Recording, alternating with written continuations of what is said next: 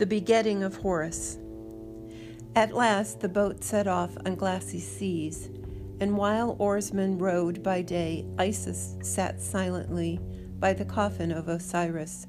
She neither wept nor cried out her rage, fearing that by such divine wrath she might yet again injure an innocent bystander. But by night, when the others slept, she threw herself on top of the coffin and wept bitterly, murmuring, "Brother, I am here. My fine barley maker, lyre player, joy maker, my dancer, my husband, speak. Look at me, it is I, Isis, your sister who loves you. How can you seem so far away from me, when yet you lie in my arms? I have searched to the ends of the earth for you. Simply to look upon you would breed such happiness, yet your face is hidden, turned away from me. You hold yourself so separate, and my heart is bitter. I scream to the heights of heaven and to the depths of the sea. I call your name. Answer me if you hear me. No woman or man alive loved you more than I. I am your sister, your favorite, your sweetness, your wife. Speak, Osiris. Speak, I beg of you." But Osiris remained silent as his wooden coffin, distant as Egypt or the far-off stars. Hearing dreadful wails rising from the throat of Isis, Mineros crept to the edge of the boat to watch. Isis felt his staring eyes like an icy wind upon her back, and turning in great rage, her own eyes flashed red, burning coals to counter his ice. The frightened boy stumbled backward and fell off the edge of the boat with a small splash. The other oarsmen, hearing nothing, rowed on through the night. Isis, again lost in sorrow and half mad with grief, immediately forgot about the boy and threw herself anew on the coffin of her husband and wept. From her tears that dripped into the water sprang 1,000-petaled white lotus. At last the boat came ashore at Abydos, the land of the dead, the land of dreams, the land of desire. Osiris had returned to Egypt, but his kingdom lay in ruins. The beautiful palace he had built for Isis had been burned to the ground, reduced to ashes. The gardens lay barren, dry as bones. No ibis waded in the ponds, no figs ripened on branches, no children ran to the shore to greet him. How much time had passed since his death, no one knows. Joy seemed so fleeting, sorrow so eternal. The oarsmen turned the boat from the Nile up into the canal that ended in a grove of acacia trees. When Isis stepped to the ground with the body of Osiris, a spring of water erupted like some bittersweet memory from a crevice in the rocks. Isis paid the oarsmen with her necklaces and bracelets of gold, carnelian, and ebony. The boat turned and headed back to Byblos, leaving the goddess alone on the shore. Her hair was covered with dust, her eyes filled with tears, her heart overflowing with grief. With bars of iron, curved ribs of the earth, Isis pried open the jeweled coffin to gaze at length on the form of her beloved. The face of Osiris was black as death, passive, immobile, the eyes dreaming. Where is it that the dead go? Osiris knew.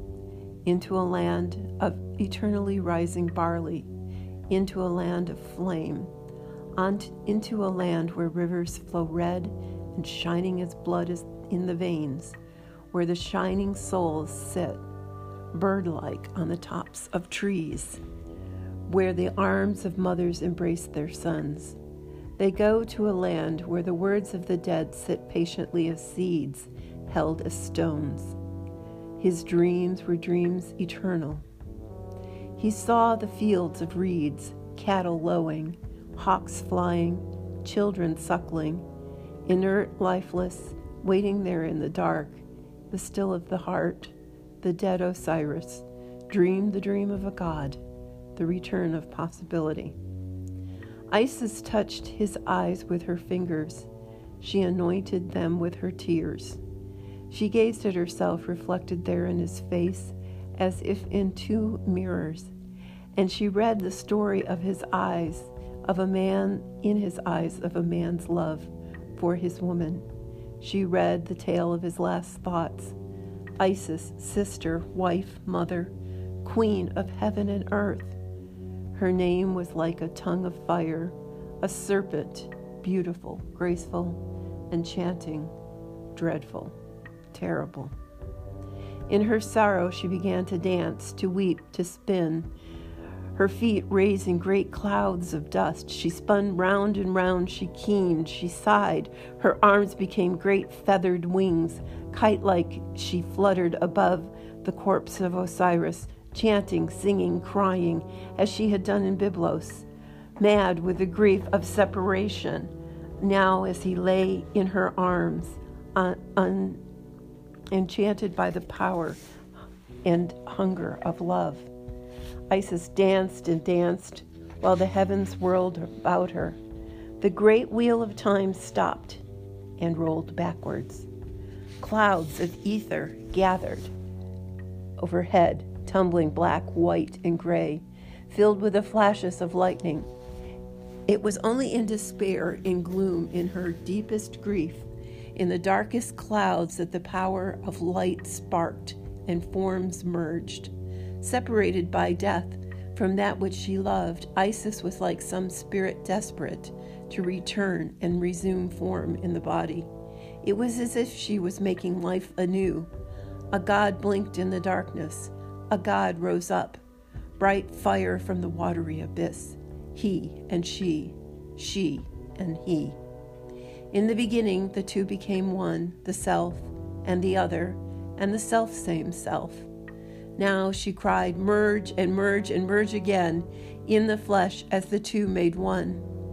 As she sang her songs of love, the great gates of heaven opened up, and the circling, unfaltering stars wheeled in the evening sky, weaving a new fate for Osiris, making him a new crown for a king. Desire, she cried, flame, flame, passion of body and spirit. Earth, rise up, heaven, descend. Flame, flame in the heart of the Isis, inflame the body of Osiris. What sustenance is in my hand, bring to his hand. Flame in the belly and navel, breath. What is in my mouth, bring to his mouth. The wind of my wings, bring breath to his lungs. Desire, a flame. What is in my body, my belly, be in his. Seed of creation, spark of life, enter the we. Rise up, phallus of Osiris, and enter Isis. Rise up, milk in the breast of Isis, and nourish Osiris. Rise up, flame, enter truth. Rouse the earth, rouse heaven, rouse the hearts of Isis and Osiris. Amid the hills, distant lightning flashed. The words of Isis were the words of a sorceress. Truth and love are divine powers. Her speech was as pure as her heart and mind, her tongue perfect, her love mighty. She sought the lost one without ceasing, she who loved him without fail, she who traveled to the ends of the earth in sorrow to find him and bring him home, brought life back into the lifeless. She filled him with the light of her own eyes. She breathed his breath for him. An entire night passed as she lay with him, whispering endlessly, love, light, life, power, might, blessed be thee. She raised him up. She drew him into her body. She gave him her essence. He gave her his. She made the air. Osiris breathed the breath of Osiris, perfume of pomegranates and honey. His eyes opened and closed. Eons passed.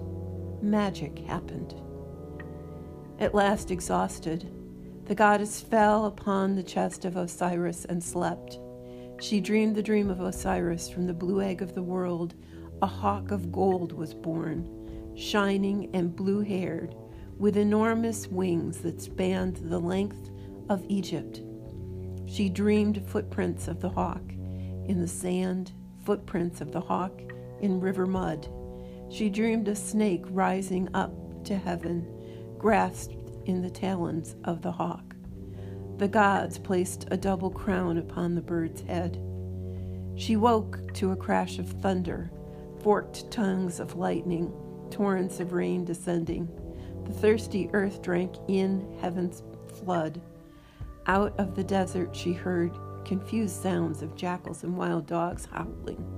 Snakes rose up, slithered through their holes, and slid along the banks this way and that, a jumble of creatures writhing in the hard silver rain.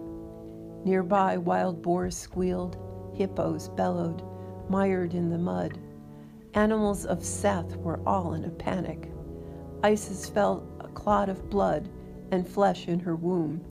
She knew and ran out into the rainstorm shouting, washing the dust from her hair, the rain streaming down her swollen breast. A god of great power was to be born. "I am I," she cried. "I am Isis, sister and wife of Osiris, mother of a god. How I wept for my husband, made a corpse by his brother. How I wept for my barren womb while I cared for the children of my sister. How I bemoaned my fate. I weep no more. I carry the seed of Osiris. I will birth a god, the child who avenges his father, makes good the sorrows of his mother. The child in my womb is none other than Horus, my son, my brother, slayer of enemies. Twice born he emerges, once in heaven and now on earth. He shall be known as King of Egypt. Already he is known as the golden god in the hearts of the people. As he lives, so lives Osiris." With that, a mighty thunderbolt cleaved the sky, and thick drops of rain descended, falling upon the shining form of Isis and the sleeping form of Osiris. From the god's lips, as if he had held the seeds of potentiality in his mouth, there sprang a green shoot of barley.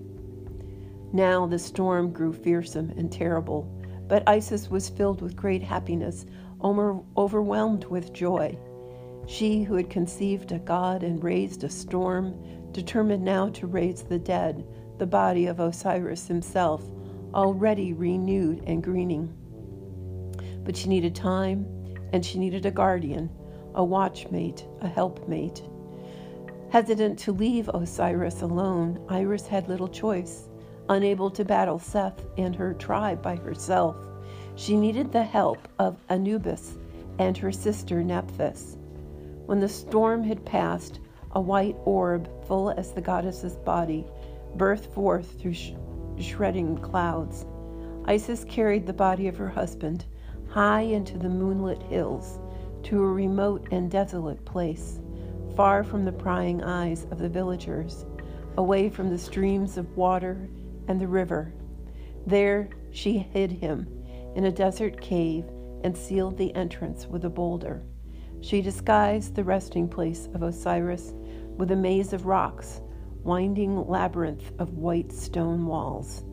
Then with a kiss she left him there for only one night, while she rushed off to find Anubis and Nephthys. The Dismemberment of Osiris.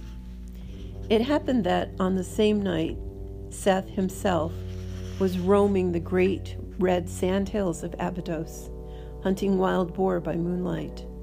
Armed with bow and arrows and accompanied by a pack of wild dogs, he paused upon the trail of the black boar, who was snuffing along the rocks, stopping now and then to catch the scent of food, of barley growing somewhere amid those desert rocks.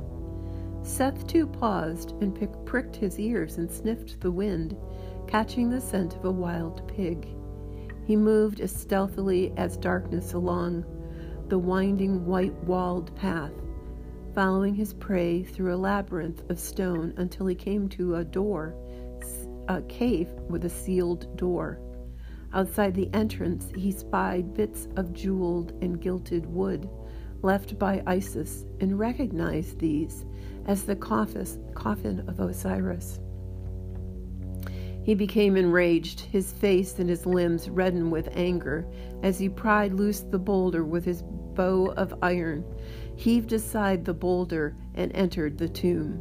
There he spied the body of Osiris, lying upon a bed of stone, breathing, dreaming, nearly alive, surrounded by candles and draped in the shorn locks of the hair of Isis.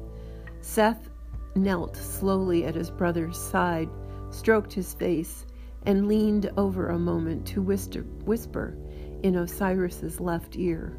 Worms slithered from the lips of Seth. "Sleep eternal, my brother, still heart," he said. "Lord of death, chief of no man, king of abundant sleep. The flesh rots and stinks. The intestines become fetid liquid. The bones of the body crumble away. The soul departs. Matter becomes chaos, a helpless mass. Fish and worms shall dine on thee. An end has been made of thee. Fear me now. I am Seth, death itself, the heir of Egypt." Osiris opened his eyes once, beheld Seth, and cried out, "Isis, come to me!" With a cry of rage and a thunderclap, Seth drew from his belt an Ethiopian knife. A sharp blade of obsidian he plunged into the chest of his awakened brother. Then the god Osiris closed his eyes, breathed no more, and died his second death. In his pain and rage, Seth slashed the knife again and again across the body of Osiris. He cut the head from the body. He hacked off the arms and legs and penis. He disassembled the bones of the back. He quartered his brother like a slain animal and stuffed all of the pieces in a leather sack, and then carried the bits of the body down to the river and heaved them into the water. The Nile ran red with the blood of Osiris, and the scattered bits of his body drifted away to wash ashore later on the riverbank, all but the phallus of Osiris, which floated on the water like a lotus bud on a stalk. The clotted blood of Osiris, mixed with the regenerative powers of the water, gave birth to the long-nosed Oxyrhynchus fish. In turn, the fish, newborn and hungry, spied the bobbing phallus of Osiris. Because it seemed a tasty bit of flesh, the fish swallowed it and then sank immediately to the bottom of the river. At the moment of his death, Isis, who had been sitting with Nephthys many miles away, heard the cry of her brother. The two women rushed out into the darkness, beheld the blood-red moon, and gasped. A shadow descended upon the face of the moon. They watched in growing horror as bit by bit the moon disappeared, eaten up by a black shadow. When only a crescent of light remained, Isis was seized with the knowledge of her husband's fate. "That crescent of light is the leg of Osiris," she cried. "That blackened crescent is the knife of Seth." Nephthys answered. The goddesses fell to their knees with wails of grief and sent their anguished cries to heaven. Their sobs shattered stone. Isis and Nephthys hurried to the river, led by Anubis, who knew the smell of his father and followed the trail of his blood. There on the banks of the Nile at Abydos, the goddess spied the severed head of her husband. She threw herself upon it, grasped it to her lap, weeping and kissing the blue lips of the mouth, speaking her words of power, breathing her breath into him. But there was no Osiris left to receive her sacred gift. A madness deep and dark descended upon her, a sorrow greater than any despair she had ever known. O helpless one, she cried, O God asleep, Osiris inert, who knows not the darkness of this place. I know it for him in my heart. I found him dead, lying on his side. Awake, rise up, let the flood waters be in motion. Isis washed the head of Osiris in the water of the Nile. She bathed him as natron and niter. She perfumed his hair with frankincense, his lips with myrrh. She plunged her fingers between his teeth. Open your mouth, she said, that he may speak to me, that he may eat, that he may draw breath wherever he is. She sat singing softly as she offered the severed head, a loaf of bread, a jug of wine, and the milk of her breast. The god did not stir. His eyes remained open, passive, immobile. O sister, Nephthys said to Isis, there lies our brother Osiris slain, father of our children, the good and shining one. He shall be remembered. We shall lift up his head. We shall find his bones. We shall reassemble his limbs.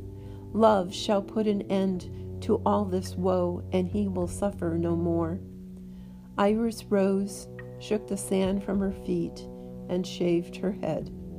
She smeared herself with mud, and Nephthys joined her sister in the sorrowing.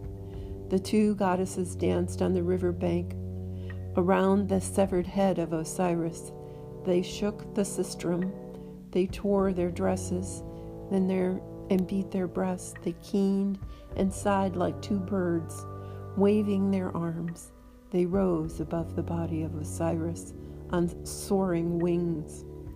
Seeing the two sisters like hawks circling above the river through the bloody night of dawn, people ran from their homes. When they saw that their king lay slain, they too began to beat their breasts, wave their hands in the air, shave their heads, and shout. Then they gathered palm branches from the trees and thrashed the air with them, crying, a multitude of days, the innumerable leaves of this tree, shall be years of Osiris in the land of his mother. Yet Isis was not willing to surrender Osiris into death, at least not while his heir grew in her belly. In a nearby cave, she, Anubis, and Nephthys hid the head of Osiris, determined to bring together all of the mangled and missing parts of the god and to resurrect him. The tomb of Osiris became like the tomb of his mother.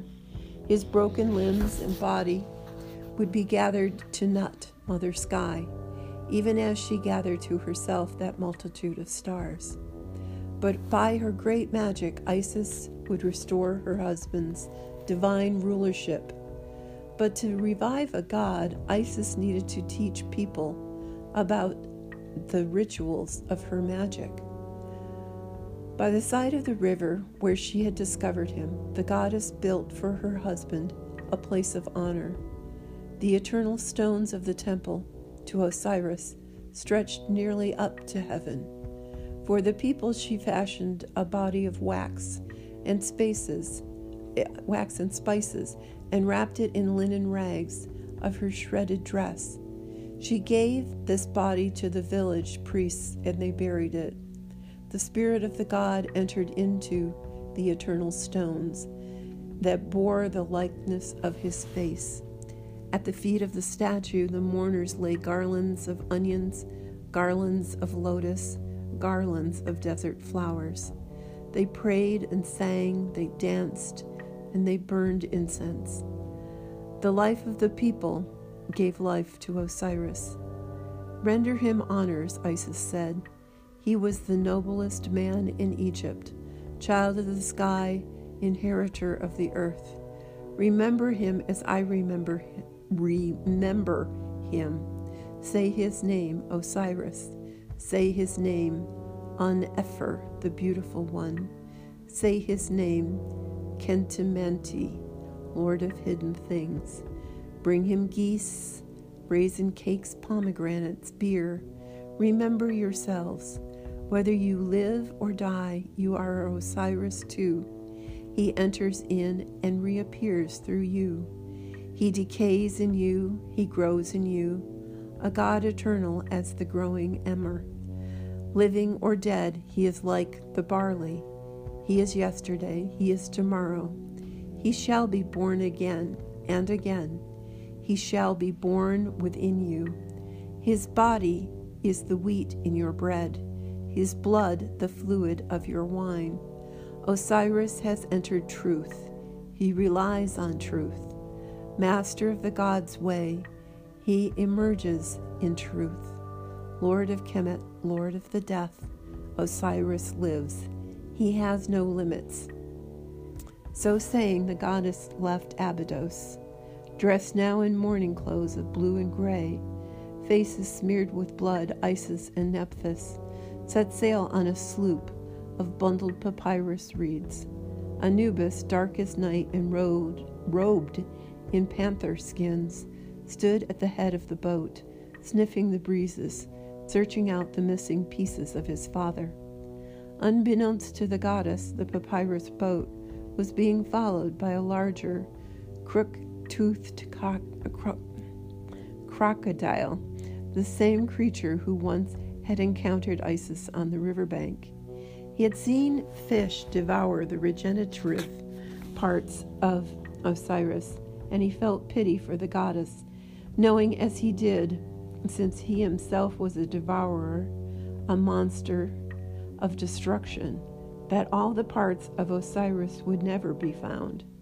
Yet the crocodile followed the boat of Isis, protecting her from followers of Seth, while she gathered together other body parts.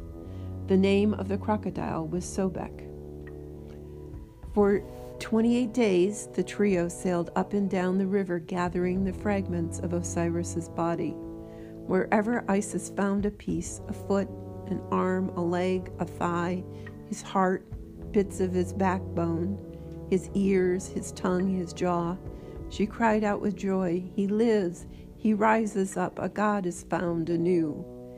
Then her joy descended again into sorrow, and she cried long, loud lamentations. "He is dead! He is dead! Alas, the king is dead!"